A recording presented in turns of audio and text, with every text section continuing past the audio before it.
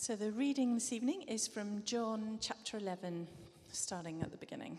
And that is on page 1017 in the Bibles. So it's 1017.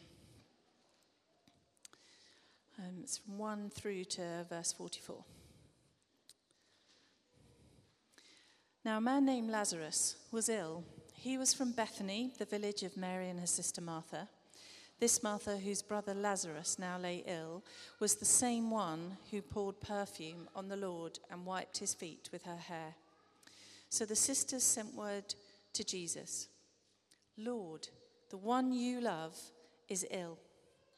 When he heard this, Jesus said, "This illness will not end in death. No, it is for God's glory, so that God's Son may be glorified through it."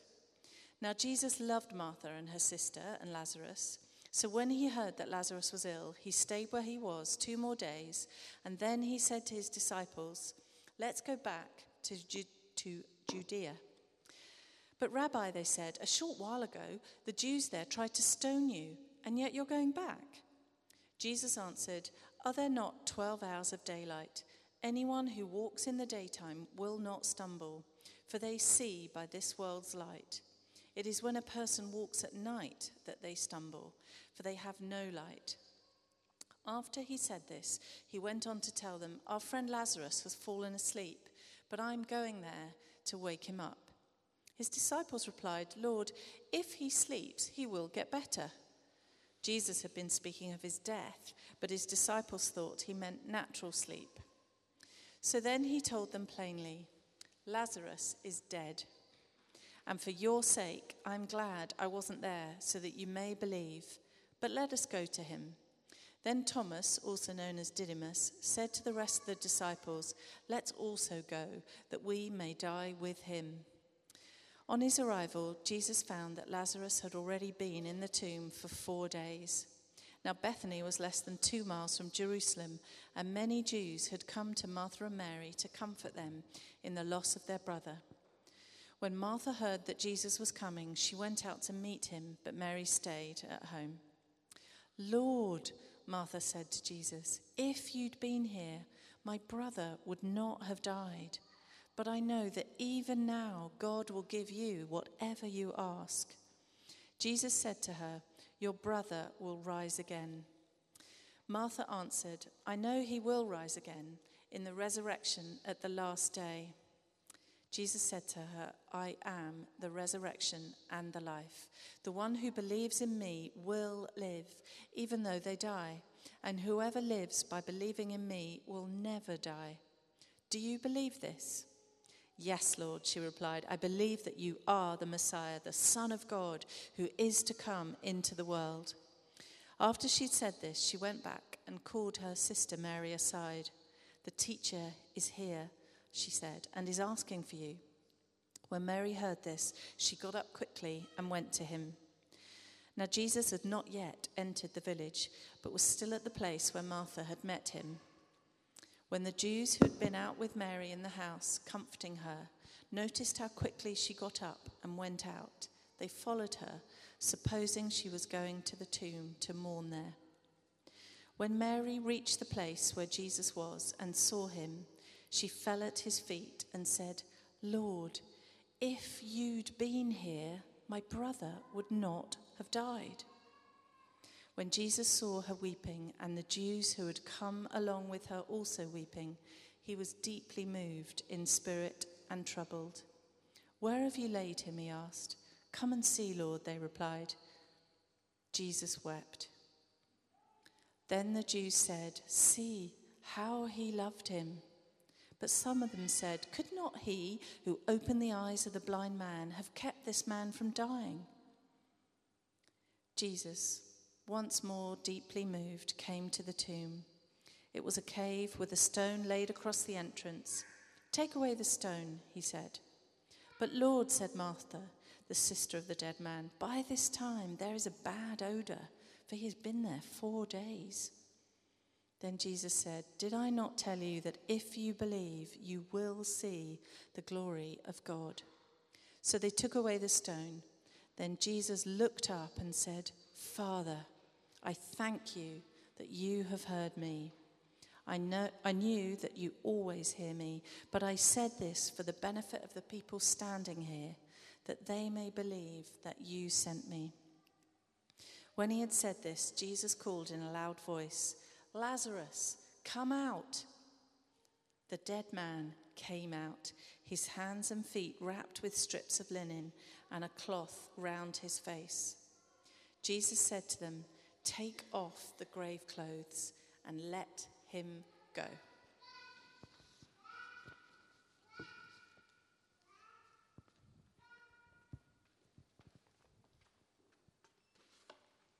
Thank you, Joe. That's a wonderful reading. Let's pray. Father, thank you for your word. And Lord, I pray that your words will be my words tonight. And Lord, that our ears will be open to everything that you have to say to us through your Spirit. In Jesus' name, amen. So as Tim said, my name's Cara, and I'm one of the curates here. And tonight we're continuing our series on John 8, "The Truth Will Set You Free." And we're using the wonderful passage about Lazarus to kind of unpack our theme a bit more. So we've looked at culture, identity, purpose, and tonight I'm going to try my best to unpack the vast and complicated theme of suffering. Now, just a little bit of a disclaimer here. I don't have all the answers. I'm on my own journey with this subject, and so these are my reflections really on where I've got to with it. And I'd be delighted to continue unpacking the subject over a coffee or down at the pub after the service. So before we go into the big question of why suffering, the first thing our passage highlights is that suffering is part of our world. There was suffering then, and there is suffering now. Lazarus, a friend of Jesus, was ill, it says in verse 1, and Mary and Martha are clearly distraught. Martha says, "If only you had been there, my brother would not have died." Friends of Jesus are not immune from suffering. We all get ill, and sometimes we don't just get ill, we die. Suffering exists. Even for friends and followers of Jesus, you and me. And on the 15th of July this year, I had a phone call from a really good friend of mine, and I'll never forget where I was or what I was doing. And it's funny, when things happen, I remember where I was, and I'm sure you can, the day the Twin Towers was hit, and the day that Grenfell Tower was burning to the ground. Anyway, this call was to tell me that a very good friend and mentor had been killed in a cycling accident. She was 54. She was a very keen cyclist and all-round adventurer. She came round a bend too wide, hit a wall, and was thrown off her bike. She was airlifted to hospital, but there was nothing they could do. And she was a wonderful and inspirational woman. She had a vibrant faith, which she shared with everyone she met. She has left a gaping hole in the lives of many. She left 3 wonderful teenage girls and a husband. And the weeks following this for me were really tough. I kept crying every time I thought of her. I kept thinking about all the things I wish I had said and done. I kept hearing her northern accent in my head and how I wish I'd had the opportunity to have one last cup of tea with her to tell me how much she meant to me and so many others. Now, these kind of things go on every day. People lose loved ones in accidents. But this particular tragedy catapulted me into my own time of big questions. Why, God? Why? Why did this happen? What does it all mean? Why did it happen to her? God, where are you in this? I was having my own Martha moment. If only you had been here. Now, I know I'm not alone in asking these questions.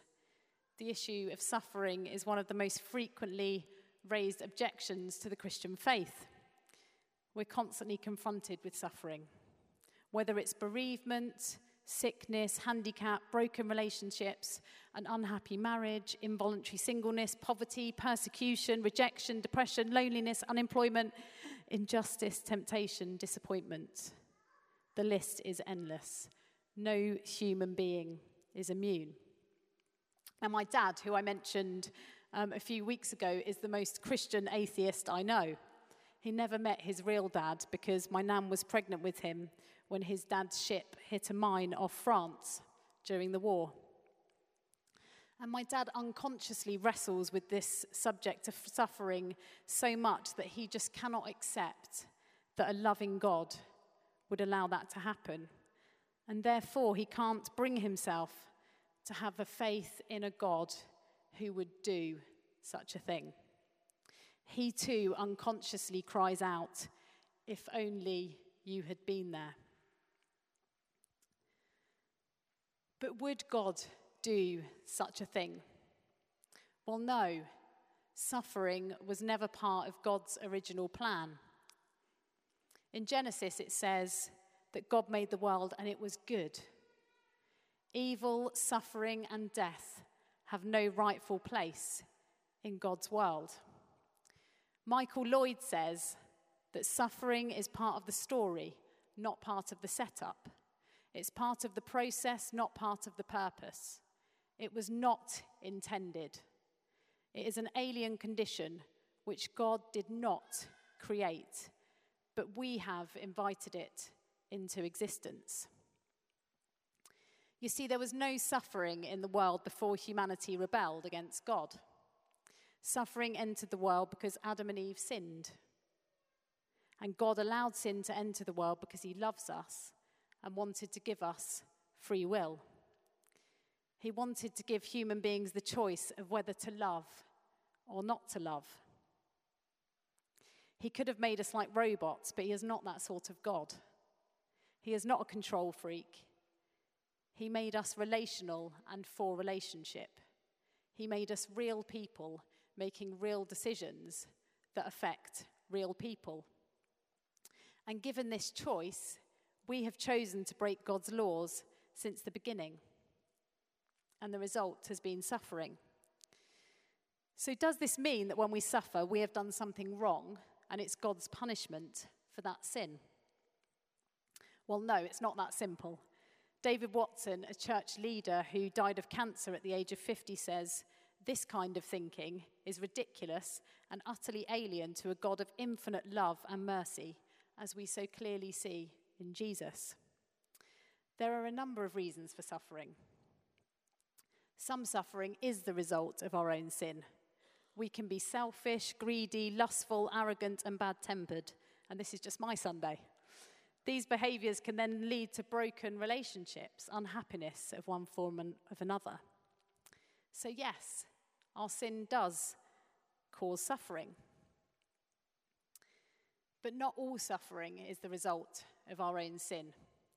Job's friends thought that his suffering was the result of his own sin, but it wasn't. And you can read about that in Job 42, verses 7 to 8. Some suffering is the result of someone else's sin that impacts us. We could lose a parent after they were struck down by a reckless driver, have our pension wiped out by a financial scam just before we retire, if we ever do get to retire. And then there's murder, adultery, theft, sexual abuse, unloving parents, selfishness, unkindness, negligence, and neglect. So much suffering is caused by the sin of others, and we just happen to be on the receiving end of it. A friend of mine is working for the law firm dealing with the Grenfell fire. She has met and interviewed the victims. She has heard the most heartbreaking stories and has heard how that night turned people's lives upside down. They have faced the most intolerable suffering. When I asked her who she thought was responsible, there was an endless list of possibilities. The fridge manufacturer, the fire brigade, the people who made and fitted the cladding, the council, the call centre that took the emergency calls. Who is to blame and who is going to be held to account? Lives lost, vulnerable people suffering at the hands of those who should have known better. Someone's negligence, sin. Then there's a small proportion of suffering that can only be explained as a result of the fact that we live in a fallen world, a world where creation has been affected by the sin of human beings. Because of Adam and Eve's sin, thorns and thistles entered the world. Natural disasters are the result of this disorder in creation. So all suffering is the result of sin, either directly as a result of our own sin or someone else's sin, or indirectly the result of living in a fallen world. It's all sin, and it all sounds a bit depressing, doesn't it? And we all could cry out like Martha, if only you had been here. But there's always hope. Aslan's on the move. You see, God never intended the suffering in the first place. And so he will not rest until his beloved world is healed. So he sent Jesus, and in sending Jesus, God stepped into human history. And he is no stranger to suffering. He was born into poverty. As a baby, his family had to flee into exile to avoid Herod. During his brief ministry of teaching and healing, he repeatedly faced opposition and accusation. He was betrayed, arrested, falsely accused, condemned, abandoned by his closest friends, and horrifically and humiliatingly tortured to death. God understands suffering in the most personal way.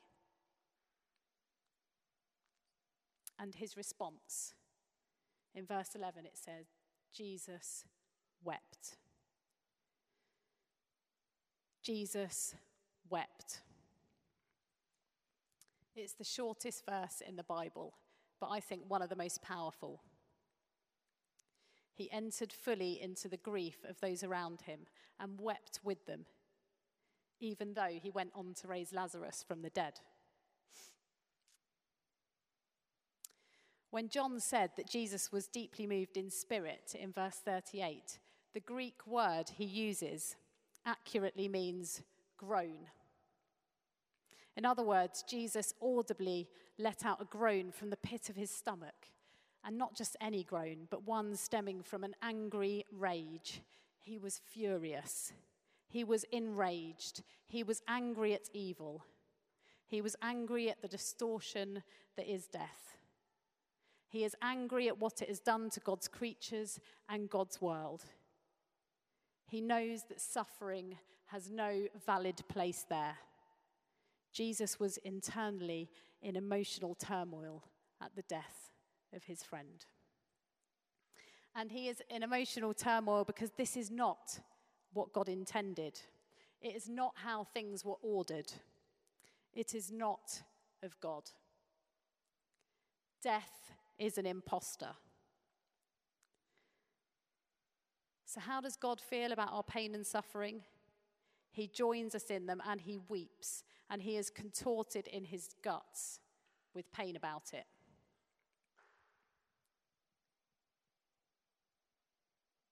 So Jesus knows our suffering.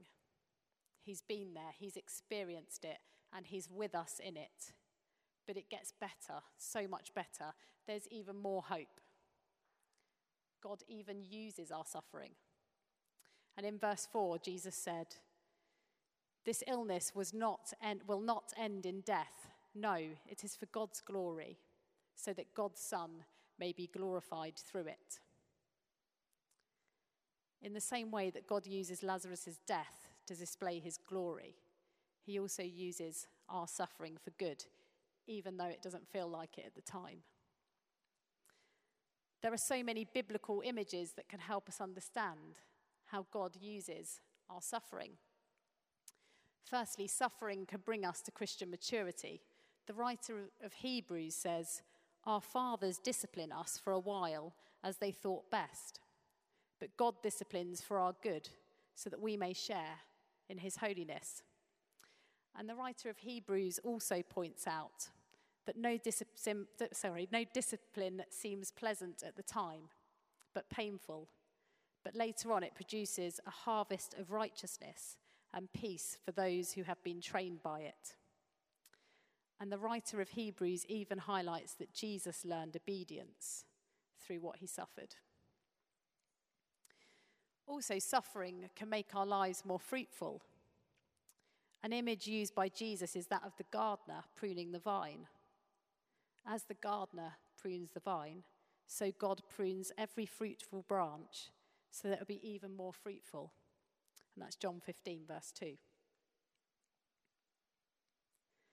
And then Peter uses the image of a metal worker refining silver and gold.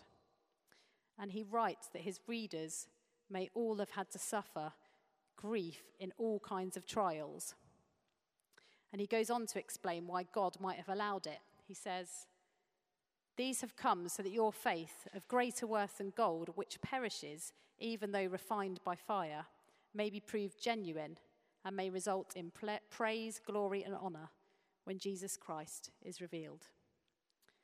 So suffering can make our lives more fruitful, and it refines us. To be clear, God doesn't inflict suffering on us, but he can use it for good and for his glory. Also, and one of my favourite stories, suffering is never wasted, and we see this in the story of Joseph, Genesis 37 to 50. Joseph's life was anything but peaceful. He suffered rejection by his close family. He was sold into slavery by jealous brothers, thrown into prison in Egypt on false charges. He didn't see his father for years. Joseph knew suffering, yet he remained free of bitterness or regret and served God in the worst of circumstances. And in a final confrontation with his brothers, he says this: "You planned evil against me, but God used those same plans for my good." In other words, my suffering has not been wasted. Going back to my friend at her funeral, she tried to encourage her sister for years and years and years to do Alpha, and her sister came up to me at the funeral and said, "Oh, I better do Alpha then." Suffering is not wasted. God uses it. And here in our passage, the suffering is not wasted. Jesus uses Lazarus to glorify God, to show that he can heal, restore, and defeat suffering. From verse 38, it said, "Jesus, once more deeply moved, came to the tomb. It was a cave with a stone laid across the entrance. 'Take away the stone,' he said. 'But Lord,' said Martha, the sister of the dead man, 'by this time there is a bad odor, for he has been there 4 days.' Then Jesus said, 'Did I not tell you that if you believe, you will see the glory of God?' So they took away the stone. Then Jesus looked up and said, 'Father, I thank you that you have heard me. I knew that you always hear me, but I said this for the benefit of the people standing here, that they may believe that you sent me.' When he heard this, Jesus called in a loud voice, 'Lazarus, come out.' The dead man came out, his hands and feet wrapped in strips of linen and cloth around his face. Jesus said to them, 'Take off the grave clothes and let him go.'" You see, Jesus hates suffering so much that he spends his short time in ministry healing people from their suffering, because he cares and because that is what God does. He heals, he restores, he overcomes, he defeats. And God does heal today, not always in the manner and the time scale that we want, but he does. But even more supremely, this suffering of Lazarus and his family is used to reveal to the people who Jesus truly is. The onlookers, Mary, Martha, and the Jews who hate Jesus, recognize that this man is not just simply a man, but this man is the man who has power over death He is the healer, the restorer, the overcomer, the one who defeats. This is a man that not only heals, but brings people back from the dead. This is a man who not only deals in resurrection, but he says he is the resurrection. Verse 25, Jesus says to her, I am the resurrection and the life. The one who believes in me will live, even though they die. And whoever lives by believing in me will never die.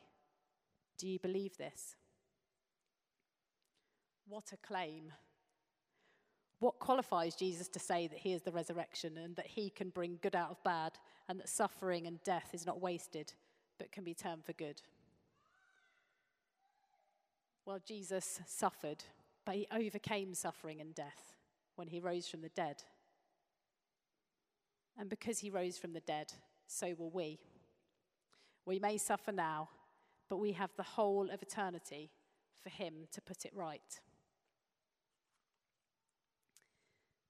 Gavin Reid, the former Bishop of Maidstone, tells the story of a boy in his congregation who shattered his back falling down the stairs at the age of 1 and had consequently been in and out of hospital. And when Gavin interviewed him in church, the boy remarked, God is fair. Gavin stopped him and asked, how old are you? The boy replied, 17. How many years have you spent in hospital? The boy answered, 13 years. He was asked, do you think that is fair? He replied, God's got all of eternity to make it up to me. Now, the New Testament is full of promises about how amazing heaven will be. All creation will be restored. Jesus will return to establish a new heaven and new earth. There'll be no more crying, no more pain and suffering. Our frail, decaying, mortal bodies will be changed for a body like Jesus, his resurrected body. We shall be reunited with all those who have died in Christ, and we shall spend all eternity in the presence of the Lord. You see, the suffering we go through now is terrible but temporary. The Christian story is that our lives now are but a fraction of our eternal life we will have in Jesus. No matter how terrible things are, Jesus is not only with us now, but they will fall away and we will receive ultimate healing in the life to come. For this time, there are skirmishes and battles still going on, and our job as the church is to bring healing and life to those skirmishes and battles in so far that we're able. But to let us never lose sight of the truth that this is not the end. The final chapter has been written, and it's described as follows. Then I saw a new heaven and new earth, for the first heaven and the first earth had passed away, and there was no longer any sea.